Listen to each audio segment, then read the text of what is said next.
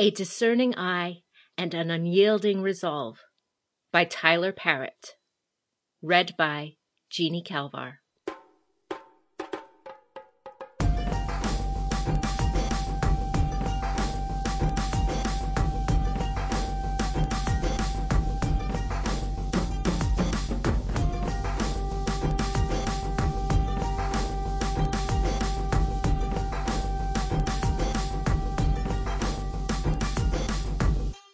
I understand you have something you wish to show us.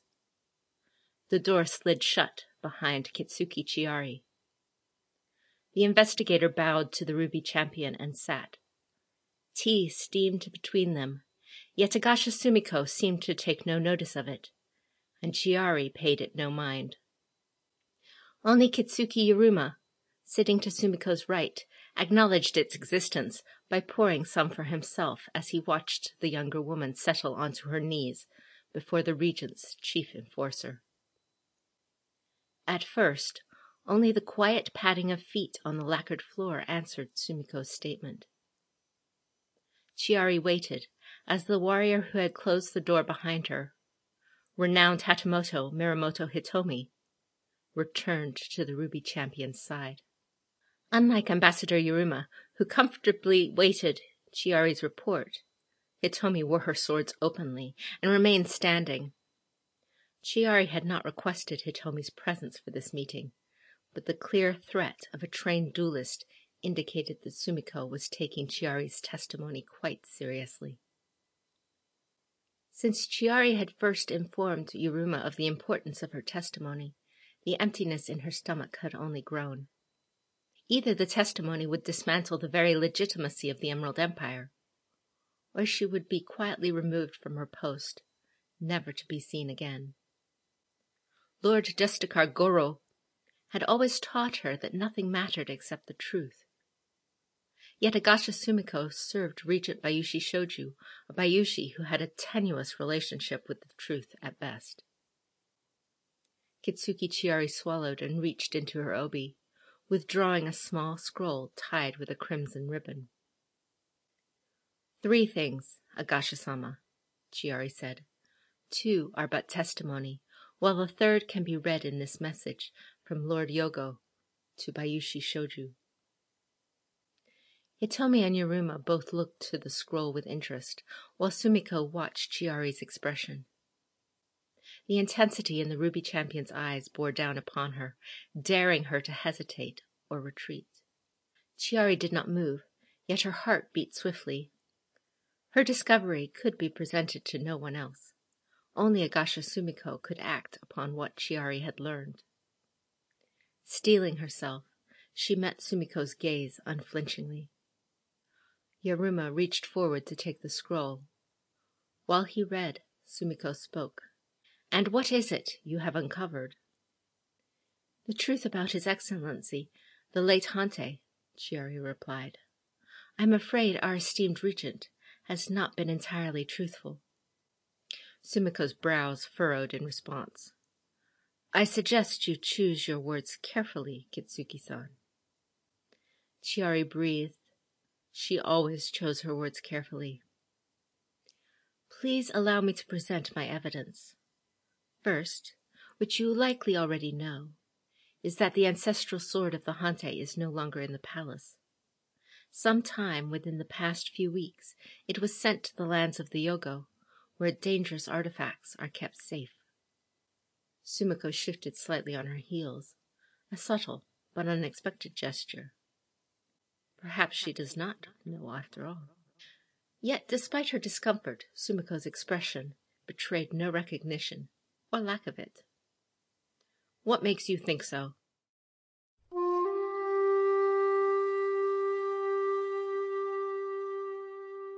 All of the threads led back to Bayushi Sotatsu, though Chiari could not easily see why. The assistant director of palace upkeep had identified Sotatsu as the administrator responsible for selecting the newest servants for the imperial palace, those who had started suddenly after the emperor's death. It had seemed particularly timely, given the rise of the Scorpion clan champion to the regency, but Chiari's subsequent interviews with the servants had only complicated the matter. Few of them had known Sotatsu before being reassigned to the palace, and many had previously worked in distant lion or phoenix households. Even the most conspicuous ones, who had served scorpion samurai in the past, she had been unable to catch in subterfuge when she had monitored them. If Sotatsu had installed scorpion spies in the imperial palace, he had done so with remarkable effectiveness. And if he had not, why did he have business with Chiari? She found him awaiting her on a cold evening at her refuge, the House of the Golden Willow. She should have suspected that the scorpion would try to find out what she, Akatsuki, had learned of their affairs. Taizo had agreed to share evidence, should either of them catch wind of such an inquiry. Yet she had no way to predict when or how such a visit might take place.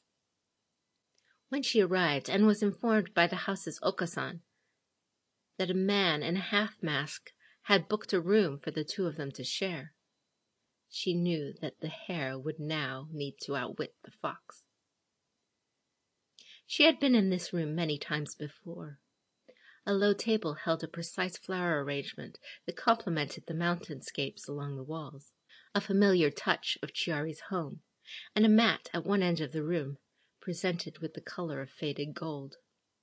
A man sat at the head of the table, comfortably resting on the tatami, smiling, with half of his face hidden behind a white and red horned lacquer mask. A cup of sake rested in front of him, but it was still full, untouched as he entertained light conversation with the two geisha who sat with him. Chiari's friend Taizo, and his Meiko apprentice, Kichihana.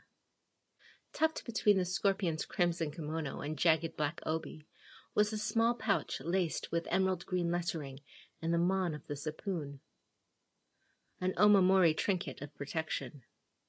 Was he afraid of being cursed? "Kitsuki-sama, I was so glad to hear you would be joining us." Taizo welcomed her with a small bow from his seat. "Bayushi Sotatsu-sama was just entertaining us with a story of life at the palace." Sotatsu turned to greet her, his smile a bit stiff. "Kitsuki Chiari-san, I always find it a joy to discover a friendly face among those whose duty brings them before the Emperor.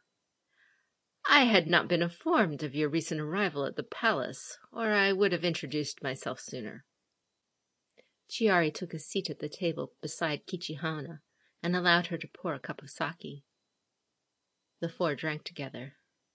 "My arrival is perhaps less recent than all that," Chiari replied, "although I will admit that the palace is quite expansive.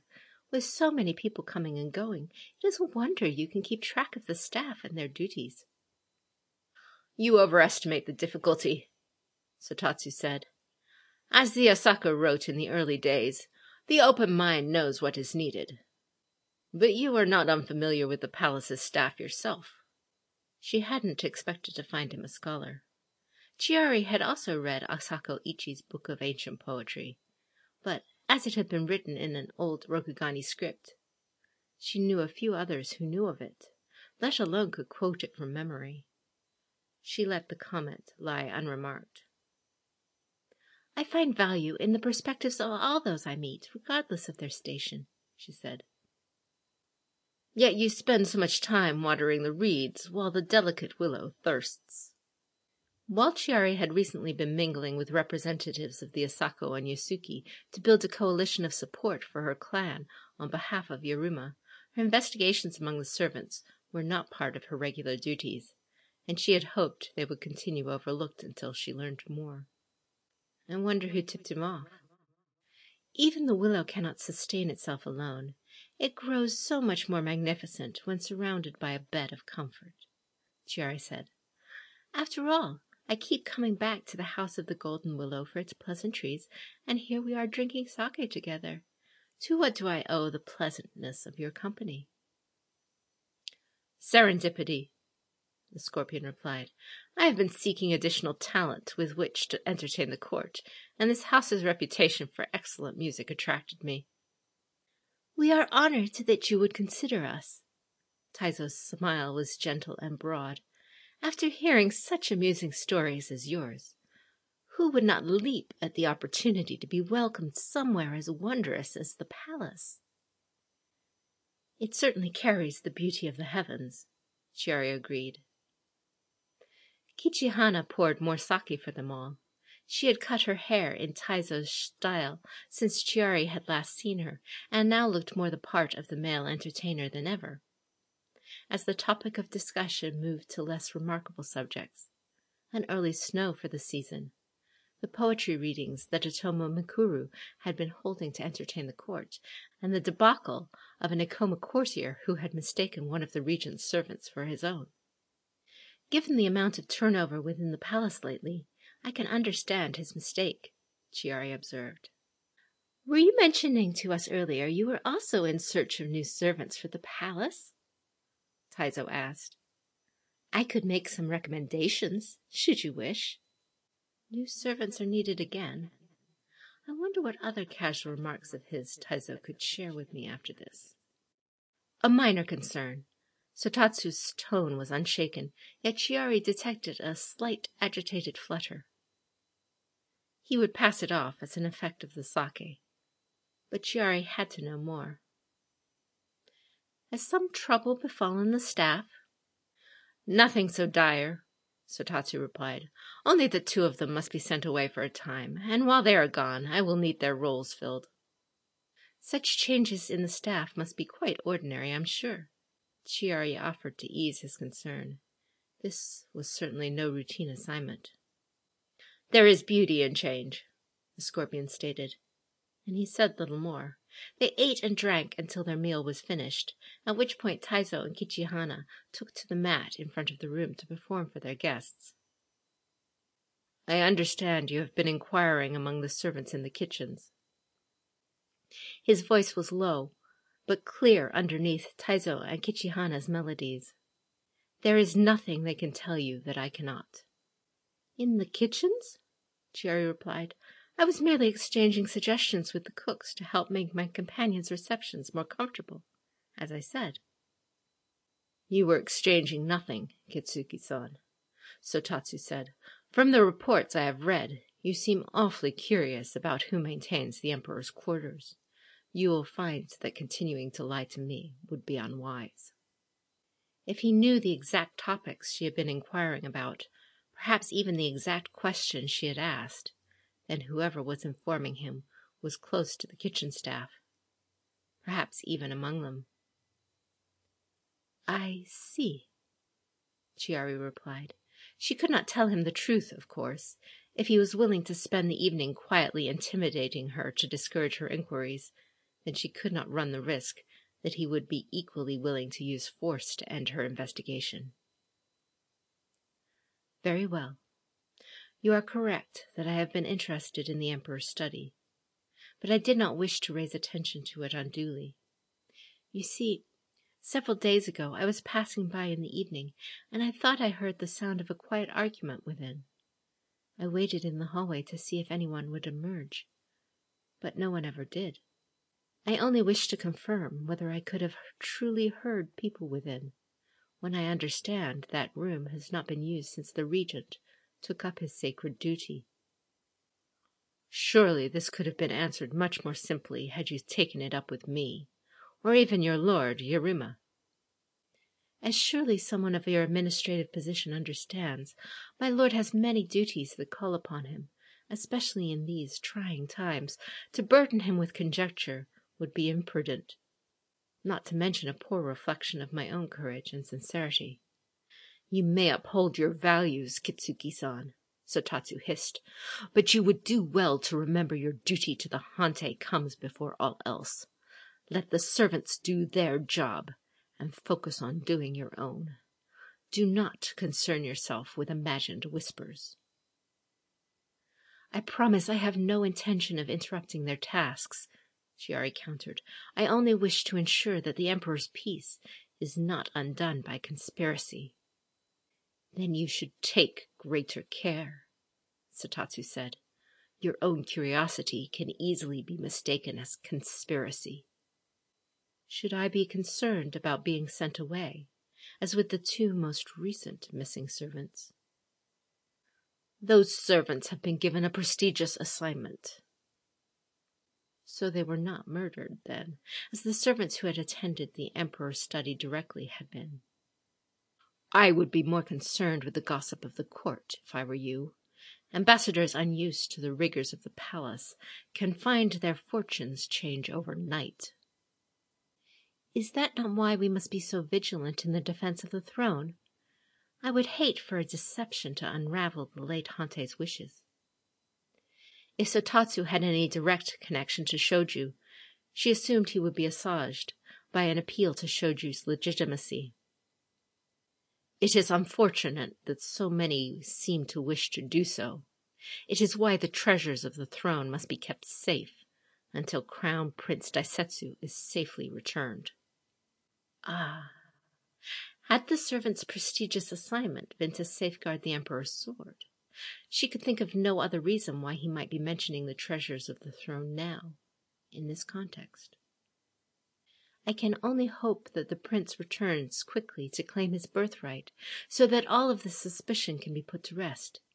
As you said, it would have been wiser for me to bring my concerns to you directly than to ask among the servants. Should I observe anything unusual in the future, I will be sure to do so. That would be wise. Perhaps Sotatsu believed he had concealed the pride in his voice, but Chiari could hear its subtle inflection. Let him believe that he had caught her in the act. She would play along and end her questioning. For now. The performance ended, and with great praise for the performers, Chiari acted the part of humble deference and apologized for her early departure. Thank you both for your wonderful performances, and thank you, Bayushi-sama, for your words of wisdom. Before she left, she made a point to catch Teizo's eye, and received a discreet nod in response. With a gentle but swift retreat, she paid the mother of the house, and returned to the evening streets of Otosan-uchi. She did not go far, however. Slipping around the side of the building, she busied herself with making scattered observations and hypotheses in a book she kept with her for this purpose, until Sotatsu appeared only half an hour later. As he scanned his surroundings for prying eyes, she retreated into the shadows beneath the wooden walls and waited. His suspicions were warranted, so she could afford him no chance of discovering her. When she poked her head around the corner several minutes later, he was gone. She slipped back into the geisha house and returned to the room they had been entertained in. Only Taizo awaited her. "Did he share anything after I left?" Chiari asked. "Only this," Taizo replied, producing an unfolded paper. "It is his name and an address where messages can be left for him at a tea house at the southern edge of the city." Chiari examined it. "A written invitation to leave written correspondence," she mused. And he knew I had been inquiring after the newest member of the kitchen staff. "What meaning lies with his need to replace 2 servants?" Taizo asked. "He mentioned it offhandedly when introducing himself to us, but did not seem keen on the topic with you. Is this the same situation as the servants you were investigating?" "I have my suspicions. But he could have been lying. I must be certain before I craft my report to my lord. Unfortunately, it seems my investigation has been less secretive than I had hoped, so I fear I cannot continue on my own." Taizo raised an eyebrow when she looked up at him expectantly. "That depends entirely on what you're looking for, Chiari-san. Based on how he asked you to get in touch with him, it seems that he is used to writing to and receiving messages from the people he meets with, and if he gets his servants' reports in writing as well, as he alluded to, I suspect he receives many reports from people left at many different locations. None of the servants I questioned had reason to be Scorpion spies, but of course that's because his spies were already in the palace. If he knew through the kitchen staff, then it is likely that his spies were among those servants, and their reports are left somewhere within the kitchens. If she could corroborate what he had implied, that Kunshu, the ancestral sword of the Hante, had been sent away from the imperial palace for safekeeping, then the regent had reason to believe what she had suspected when she had drawn the sword not 2 weeks before, and he was hiding it from the rest of the empire. I need you to pose as a servant, as one of his spies, for a few days, and find me something significant among their reports.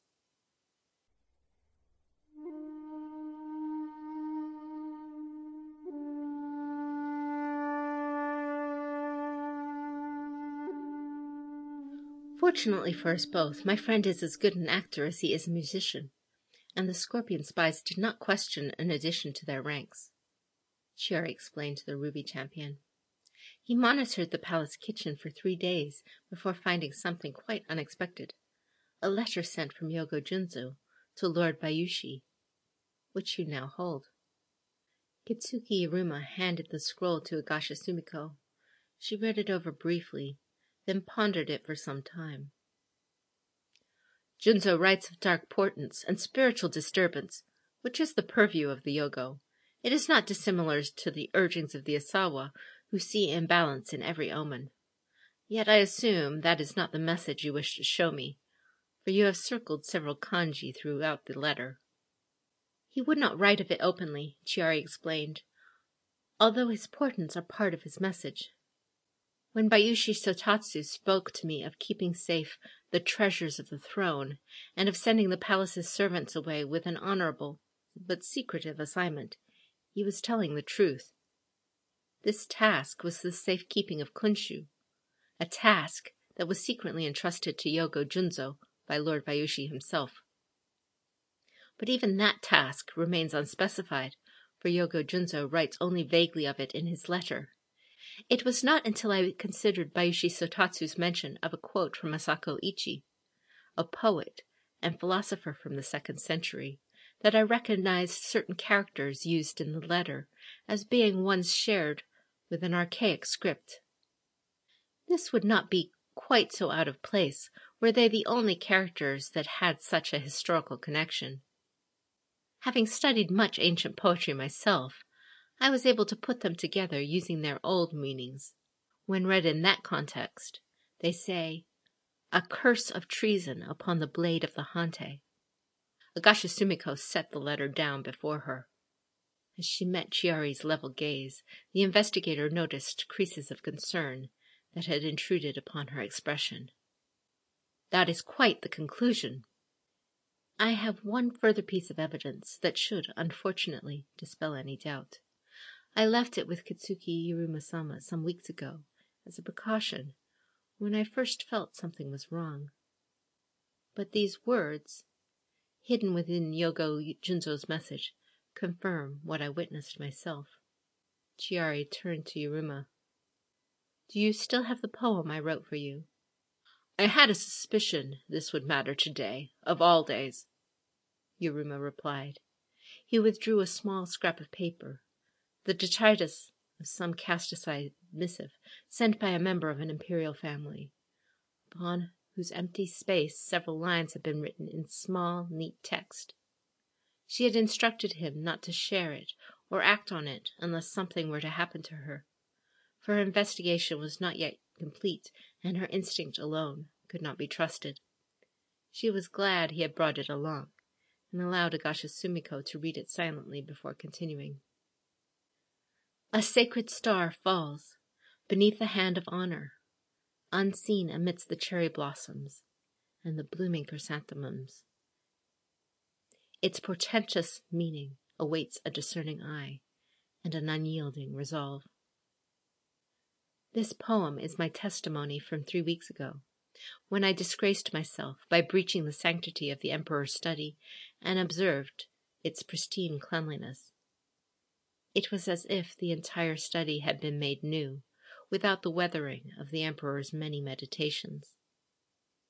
I looked upon the twin swords Kunshu and Shuri, and saw, hidden within the folds of Shuri's handle, a dried stain of blood that should not have been there.